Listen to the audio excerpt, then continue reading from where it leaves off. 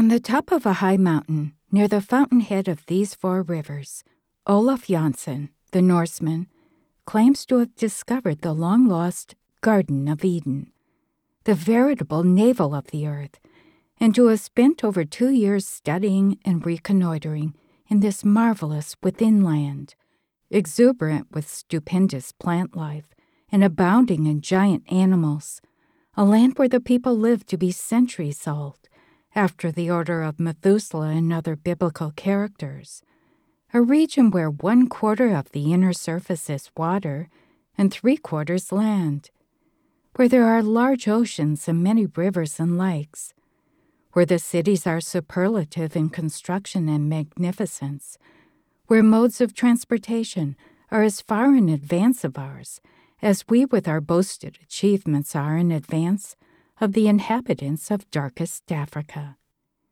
The distance directly across the space from inner surface to inner surface is about 600 miles less than the recognized diameter of the Earth. In the identical center of this vast vacuum is the seat of electricity, a mammoth ball of dull red fire, not startlingly brilliant, but surrounded by a white, mild, luminous cloud, giving out uniform warmth, and held in its place in the center of this internal space by the immutable law of gravitation. This electrical cloud is known to the people within as the abode of the smoky god. They believe it to be the throne of the Most High. Olaf Jansson reminded me of how, in the old college days, we were all familiar with the laboratory demonstrations of centrifugal motion, which clearly proved that, if the earth were a solid, the rapidity of its revolution upon its axis would tear it into 1,000 fragments. The old Norsemen also maintained that from the farthest points of land on the islands of Spitsbergen and Franz Josef Land, flocks of geese may be seen annually flying still farther northward, just as the sailors and explorers record in their logbooks. No scientist has yet been audacious enough to attempt to explain, even to his own satisfaction, toward what lands these winged fowls are guided by their subtle instinct. However, Olaf Jansson has given us a most reasonable explanation. The presence of the open sea in the Northland is also explained.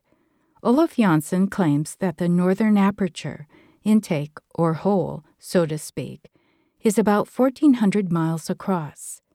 In connection with this, let us read what explorer Nansen writes on page 288 of his book. I have never had such a splendid sail, on to the north, steadily north, with a good wind, as fast as steam and sail can take us, an open sea mile after mile, watch after watch, through these unknown regions, always clearer and clearer of ice. One might almost say, how long will it last?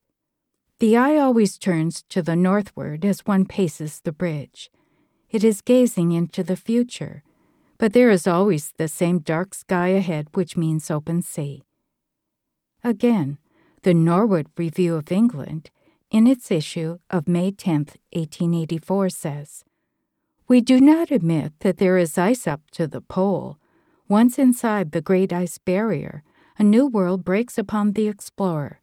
The climate is mild like that of England, and afterward balmy as the Greek Isles." Some of the rivers within, Olaf Jansson claims, are larger than our Mississippi and Amazon rivers combined, in point of volume of water carried. Indeed, their greatness is occasioned by their width and depth rather than their length.